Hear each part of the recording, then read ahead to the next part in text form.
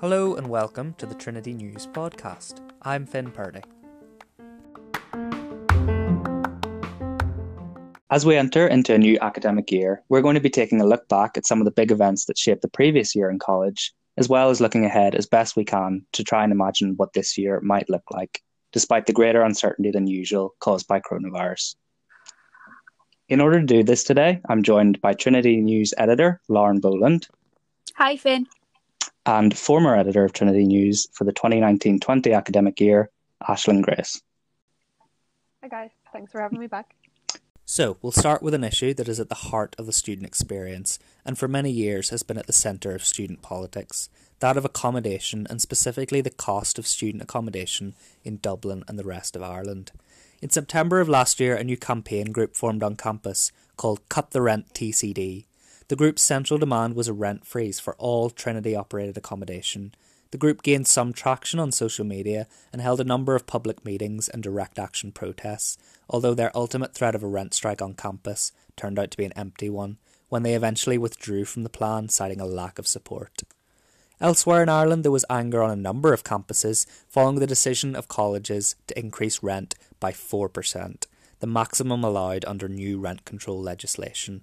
A number of students held sit-in protests, even camping out on college lawns. Meanwhile, in Trinity, a couple of demonstrations were held which blocked the main entrance to college for around an hour at a time.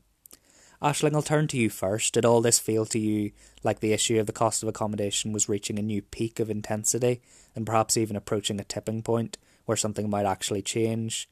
Or is this just the usual cut and thrust surrounding a topic which has for a long time been a contentious one?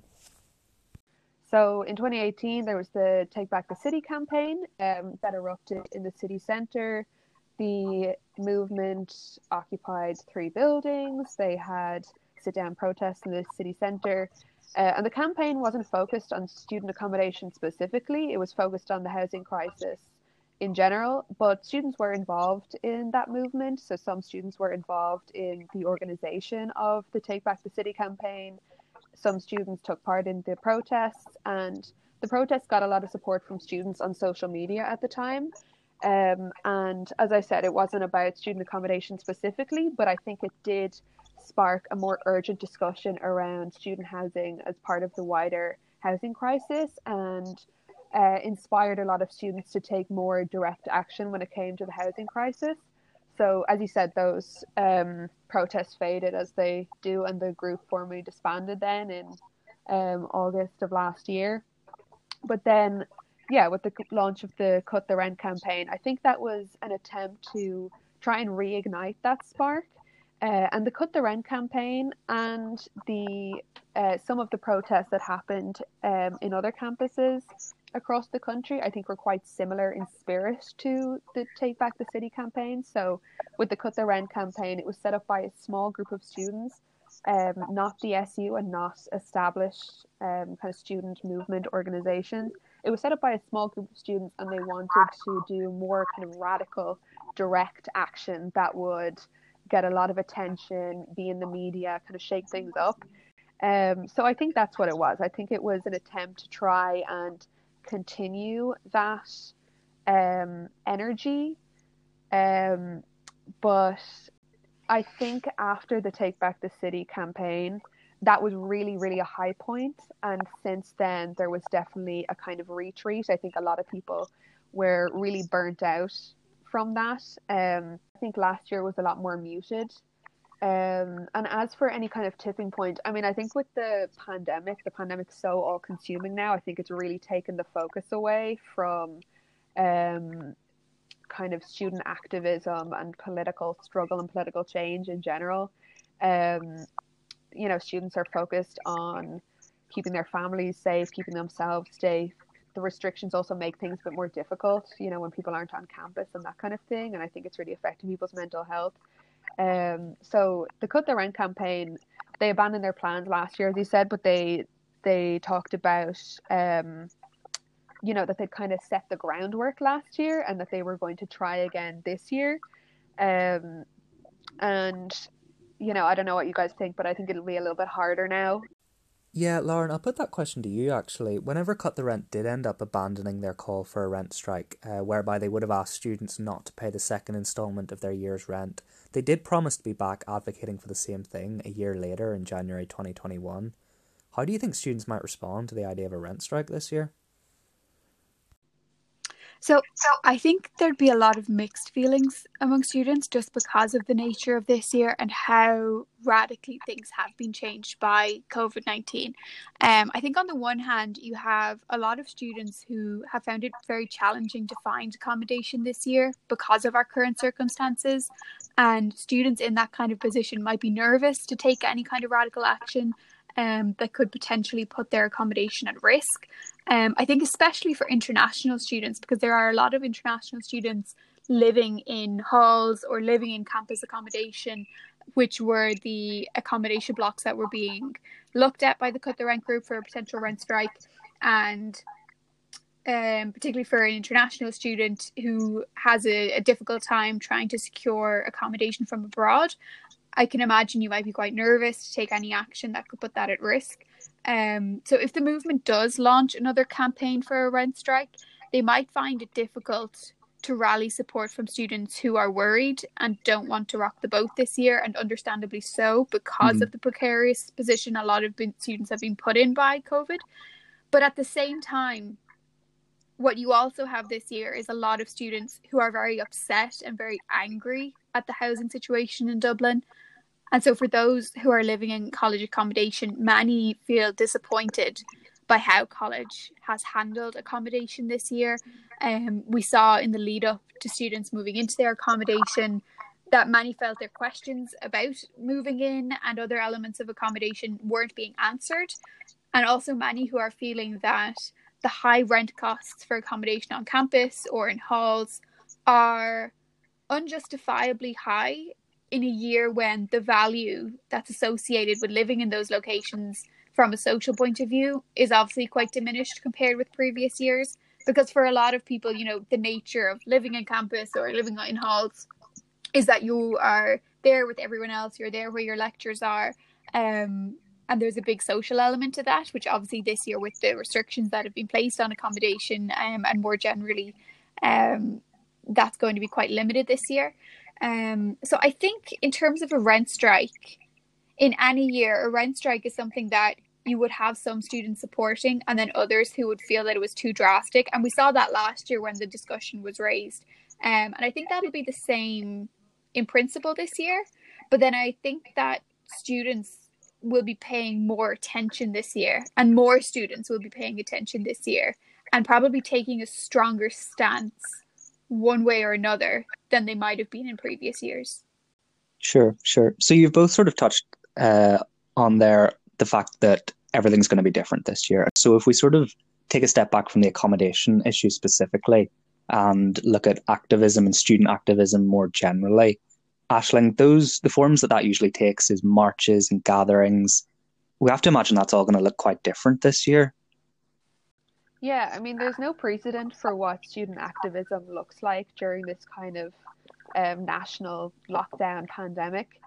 As for student protests and demonstrations organized by already established student organizations and like establishment student organizations like USI and the SU, I predict they're going to lean on the very conservative side of things. I don't see them organizing any kind of large scale demonstrations, you know, even if they're socially distanced. I don't see that happening. I'd say they might only organize some small scale demonstrations where they can ensure that social distancing is being adhered to. So I guess the obvious one is the annual March for Education, under different names various years, but generally and for different causes, but generally it's for calling for increased higher education funding. So I'm sure that won't go ahead. Definitely be against the government's COVID rules. So possibly the USI and SUs might kind of mark that occasion with smaller demonstrations, possibly where they have a lot of control over them and they can ensure social distancing. But the SUs and the USI tend to kind of lean on the sort of safe side of things in general. So I don't see any significant demonstrations or protests coming from them. Possibly, they might kind of think more about sort of online activism or online awareness spreading around issues relating to students, but I don't see any significant demonstrations. Like earlier in the summer, remember the Black Lives Matter protest that happened in Dublin where thousands of people gathered? I don't see anything like that being arranged by any like established SUs or the USI or anything like that. As for sort of activist groups cropping up, I think Lauren said something really interesting there, which is during the pandemic, we've had to experience so much change and so much upheaval that I think students are really just craving consistency and stability and certainty at the moment. And I think possibly that urge for radical change and that kind of demand for radical change possibly isn't in students the way it would be in a regular year. I think students just want certainty at the moment. So that might lead possibly to a sort of quieter year as far as student activism goes. Possibly this might be a time to build support for groups online, possibly. So, as we said, like Cut the Rent had sort of parked their plans last year and were planning to sort of reestablish themselves this year and call for a rent strike. I mean, whether the rent strike will happen, I'm not sure about that, but this might be time to sort of build support for themselves on social media and sort of spread the word for a possible rent strike in future years on social media and sort of plant the seeds of that a bit more. But yeah, I think the coronavirus has really taken the wind out of the sails of political movements at the moment, and people are just focused on staying healthy and safe and protecting their families and staying sort of sane mentally at the moment. Sure. So, Lauren, often at the head of these student movements are the presidents of the student unions on campus. That's Trinity College Dublin Students' Union and the Graduate Students' Union. The current presidents are Owen Hand for TCDSU and Giselle Scanlon for the GSU. I think it's fair to say that they don't actually share the activist credentials of some of their predecessors. So do you think that on a year when people are looking for less radical action, it might actually suit these couple of presidents? Yeah, I think so. Giselle in the GSU and Owen Hand in TCDSU, like the undergraduate union, I think they'll probably be a pair that will work well together and will probably take a similar approach. So say Giselle Scanlon, president of the GSU, she's been quite embedded in student life in her time in Trinity, particularly within the GSU. Say last year she was the union's vice president. Before that she was part-time officer roles. So she knows how things work. Like she's no stranger to the union. She would have quite a strong understanding of how internal procedures in college work, and I think it's through those internal procedures that she usually looks to enact change. I think she's a figure that a lot of officials around college would probably recognize by this point and respect. Like she's not, as I said, she's not the kind of traditional activist character you might have seen in previous years. Her approach seems very much to be to look for change from within by communicating with higher ups in college. And it has seemed to be an approach that has worked for her on several occasions. And I think that's probably because she has garnered that respect from college staff from being around for the last couple of years and being a face that they kind of recognise now. And as for Owen Hand then in TCDSU, he certainly was an unexpected candidate in the elections for this year's sabbatical team. Not your typical activist figure. He has no previous experience in the union. During the elections in February, in our interview with him, he described himself as quite apolitical outside of student politics, which would have been a distinct turnaround from presidents in previous years, and also set him apart from other candidates in the race for president. But even though he was an unexpected candidate, he did prove quite quickly to be a popular one. So in our poll that we conducted of 1,000 students before the voting started, 49% said that they would give Owen Hand their first vote in the president race. and he did end up winning then with just over 50% of the votes on that first count. So obviously something about that kind of platform that he ran on, of the sort of the person who was new to kind of student affairs, something about that obviously appeals to students. And I think he kind of leaned into that persona of someone who was kind of new to campaigning. There was a protest on campus that happened during the week of the elections, and he went to that, and he made a point of it being the first protest that he had gone to. And that's kind of the energy that he's retained so far since he took up the office earlier in the summer. It's that persona of someone whose primary concerns are kind of around updating students with the latest information, handling issues as they arise. And I think it'll be interesting to see how that plays out now that students are kind of coming back to classes, back in accommodation, and whether there's any shift in the union's focus. Sure. So shifting gear a little bit, one big change in the world of higher education this year will be the creation of a new government department for further and higher education, research, innovation and science, with Simon Harris, the former health minister, at its helm. So previously higher education was within the remit of the Department of Education, with a junior minister who had specific responsibility for universities and colleges. Lauren, have we seen any evidence of this new department with a high-profile minister having any real change?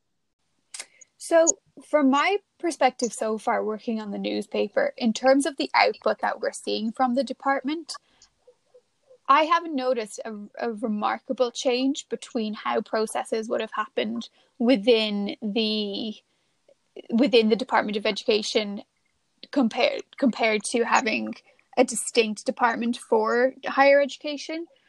From my perspective as someone who's kind of reporting on what the department does. But this was something I was discussing with Professor Martine Smith, who's Trinity's new Dean of Graduate Studies, when I was interviewing her for an article that's going to be in our first issue this year. And she had a really interesting perspective on it. So she was saying that she feels it kind of remains to be seen how effective the new department itself will be, and that hinges quite a lot on the stability of the current government. Because if a general election was to be called and a new government was voted in, and they're looking at how they're going to structure their cabinet and their departments, obviously this new department could potentially be one of the first things to go. And so it would have had very little lifespan in which to do anything. But she also pointed out that by creating the department, the current government has pointed to third level education and research as things which are distinct from primary and secondary education that the Department of Education handles, and that they're things which have their own needs and kind of need individual attention. And by doing that, it makes it more challenging to ignore those needs, because obviously once you've created the department, it is more difficult to uncreate it or to set aside the motivations for why it was created in the first place and the needs that were identified that led to the creation of that department. But I think next month with the budget will be the real test for what the department can do going forward. Sure. Because, of course, the issue that looms large over the head of this new department is that of the funding question. So in 2016, a government commission report found that the current model for higher education funding to be unsustainable. But since then, no major reforms have come through. We've pretty much just been treading water. So, Aisling, will Budget Day be the first big test of this new department? I think when it comes to the question about a desperately needed new higher education funding model, I think this year is going to be a continuation of the previous years, where we're going to continue to tread water on that. I think with the virus, this is such unprecedented times and everyone's focus is elsewhere. I don't think that we're going to be committing to this kind of long-term plan for how to fund higher education this year. I think the creation of the department will suggest that they're taking that more seriously, perhaps. So maybe, next year or the year after, but I really don't see that coming this year. But so in July, there was 168,000 euro package for supports for higher education and further education institutions and students to support the institutions during the coronavirus. So I'm sure that'll be we'll be hearing about that again coming up to the budget, reminded of that coming up to the budget, and possibly that'll be added to. But since it is such unprecedented times, I mean, it's a bit hard to know. But I do doubt that any kind of long-term commitments will be made this year. I think that the statements that Simon Harris has made about the department so far have been interesting and have pointed towards the plans for the department. So, you know, the department hasn't yet released their roadmap for exactly how the department is going to work and that kind of thing. But from the statements that Harris has made, we've been able to get a sense of the priorities of the department. And the thing that I've been really struck by is the emphasis on the economic benefits of higher education. That's been reiterated a lot by Simon Harris. So he's touched on, establishing more technological universities. So we saw the first technological university established recently. He's touched on possibly establishing more of them. STEM has also been mentioned many times by the minister. So it really seems like the department is going to focus on what will be most economically beneficial for the country when it comes to higher education, which is quite ambitious. Now, obviously, all those things need a lot of money. They need to be funded. So, yeah, I mean, it'll kind of come down to how much money the department's willing to allocate to those things. And possibly it might take next year, the year after, to really get a sense of their long-term plans, if the department kind of manages to last that long. But it does point to an increased focus on how higher education can benefit the economy. And it'll be interesting to see whether or not there's any significant kind of discussion or dissent around that in the higher education community. You know, I haven't heard any or heard much kind of musings on the more philosophical benefits of higher education, about expanding students' minds and having a more informed citizenship. I haven't heard anything like that. So it's they've got a really sort of economic focus, and it'll be interesting to see whether there'll be any sort of significant discussion on that approach going forward. But it is hard to know at the moment. I think you're right that does raise interesting questions around kind of why we put a value on education, but maybe also wider discussions in Ireland at the moment around the role of the arts kind of in Ireland and in Dublin in particular. You know, a topic that's been raised a lot over the last couple of years is the kind of the decline of like nightclubs in Dublin and kind of cultural spaces in favour of spaces with more economic value like hotels. And I think it's interesting to see that same sort of line of thinking or approach to policy crop up in other areas as well. So in terms of what you're saying there of higher education and the kind of wider discussions in Ireland around what do we value and why. Yeah. And I think possibly with the establishment of more technological universities, and the minister has also talked about more funding for apprenticeships and that kind of thing. Where will that leave already established universities like Trinity, like UCD, like DCU? Is there a possibility that they won't kind of be getting the funding that they're envisaging, and instead that'll go to technological universities and that kind of thing? Could they be feeling left behind? Will that sort of emerge as part of the discussion around this department? That'll be something to watch out for. Yeah, absolutely. So throughout the episode, we've been discussing how COVID is impacting everything this year. So Lauren, I'm hoping that we could just sort of drill down into some of the specifics of how the restrictions are going to impact students as they return to college. Could you just catch up in terms of where the government guidance as it relates to Trinity currently stands? Yeah, absolutely. So over the summer, college was planning on implementing a blended learning approach. So that would have meant that large classes like lectures would be held online, while you would have smaller groups like tutorials, labs, seminars, things that could be held more easily with social distancing in place, or perhaps needed to be held on campus in the case of labs and things like that, those would be held in person. Now, in practice, when timetables did come out, a lot of students were seeing that the majority of their classes were online. So there were already kind of questions, I suppose, raised around that. But with the current restrictions that have been brought in now, all of that has gone out the window. So at the moment, as we're recording this episode, the plan is that for the next several weeks, Dublin is under level 3 restrictions, while most of the country is at level 2. So what that means for Dublin is that people are being asked to reduce their social contacts, along with other restrictions in place on movement around the country and on businesses in Dublin. So Simon Harris, who's the Minister for Higher Education, as we were talking about, he's asked colleges in Dublin to reduce the number of students on campus in order to minimise the risk of COVID spreading.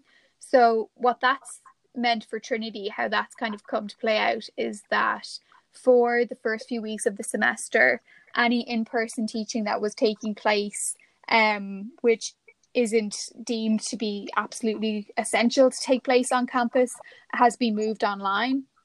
So most courses in the arts, humanities and social sciences, essentially all of that has moved online now, whereas previously you might have had a few in-person sessions. And then over on the other end of campus, for the health sciences and for courses like engineering, maths, sciences, some in-person teaching is continuing for those. For laboratory sessions, practical learning settings, because some of those are required for professional accreditation that you need at the end of those courses. Activity on campus will be limited, but we won't be returning. Certainly at the moment, with how the plan isn't to return to what it looked like in March with the full shutdown. The library is still going to be open. The butchery is going to be operating a takeaway service. So there is still some activity, but it's certainly quite different to what we would be accustomed to in a usual year. And it's also different to what college was planning for throughout the summer. Yeah, sure. So finally, Aisling, we've now witnessed college respond to outbreak, lockdown, reopening, and the sort of weird in-between world that Lauren's just laid out there. Are we experiencing a college machinery that is in fact much more agile and fast-moving than we previously thought? Or have some of the mistakes and confusion of last year outweighed the positives? I think it's been a mixed bag. I've been struck by how late in the day Trinity has been to announce major aspects of how college is going to operate this year, and how late in the day Trinity has been to give students basic information that they need to know about this academic year. So I think most notably is probably the timetables. The timetables are a bit messy every year, and they're often very slow to come out for some departments. But obviously this year was different, and students really wanted to know what the academic year is going to look like for them, as far as, you know, students from beyond Dublin, students from other countries wanted to know whether it was going to even be worth moving to Dublin, whether it was going to be worth paying hundreds of euro a month in rent to live in Dublin to be able to attend their classes. And I think because of that, students really wanted their timetable earlier this year. I mean, every year there's always some outrage around the timetable, but I think this year students really wanted to know far in advance what their academic year was going to look like. And Trinity didn't adapt to that new reality at all for students. The timetables were still really late coming out this year, and as far as I know, some people still don't have their full timetables. And I saw a lot of students complain on social media that they've already taken out leases, they've already paid hundreds of euro in rent money, only to find out that, first of all, they were going to have, say, one class or two classes in person a week, and now with this lockdown they won't be coming in at all. So I think that made a lot of students unhappy. I think that was a way in which Trinity didn't adapt to the current situation, and didn't adapt to the needs of students at this unprecedented time. And I don't think Trinity was particularly honest either with students about what to expect. They made a lot of very optimistic noise, or not a lot, so there wasn't a whole lot of communication, but they made some optimistic noises during the summer about what students could expect as far as their class timetable. So they said that all students would be having some in-person classes, and it did sound like all students would be getting, like a noteworthy amount of online classes, and that hasn't been true for a lot of people. Some people have one class a week. The odd department has no classes in person a week. So I don't think Trinity was particularly honest with students about what they could expect from the year. Yeah, I completely agree. I think a lot of the communication was quite striking in just how optimistic it sounded. I feel like college does have like a vested interest in putting out those noises because they don't want people to defer, and they do want people to apply and still pay their fees. Do you think it's more down to that, or was there some naivety as well mixed in there? I think it was quite. I think they knew what they were doing, and I think a question, obviously they still wanted people to rent on campus because that is a significant source of income for them. And I think if students, had known that they were going to have so few, and now a lot of them no classes for the foreseeable future in person, maybe a lot less students would have rented accommodation on campus. I have seen people complain about that on Twitter as well, that they've paid for on-campus accommodation and now aren't going to be in at all for the until October, and then maybe 1 or 2 classes a week. So I think Trinity was very conscious of the potential for them to lose a lot of money if they were as maybe honest as they should have been about what students could expect. Another thing that also struck me, so there was a report from the Irish Times in September that early in September, college staff had met to discuss the possibility of a self-testing system on campus. And the Irish Times had said that so key information about how that plan would be paid for or what type of testing would be used, none of that had been identified yet. And that college was then again going to be meeting in late September, or in another point in September, to discuss that further. And that really struck me as very late in the day to be discussing such a major testing system on campus. That's something that you would have expected to be in discussion earlier in the summer. I mean, by certainly May, June, we knew that this was going to be something we would still be dealing with, but by the, coming up to the end of the year at the very least. So that struck me as something that that you would have expected to have been discussed a lot further, or a lot earlier in the year.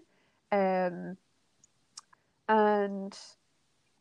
but at the same time, I guess the fact that they're even considering this self-testing system is, that would obviously be of benefit to students, and the fact that Trinity is being as ambitious as they are in that system, in the possible establishment of that system, is a positive. I just thought it seemed quite late in the day to be thinking about something that major. I think also, though, with what students wanted from college, I think a lot of that did come down to the departments as well, and from individual lecturers.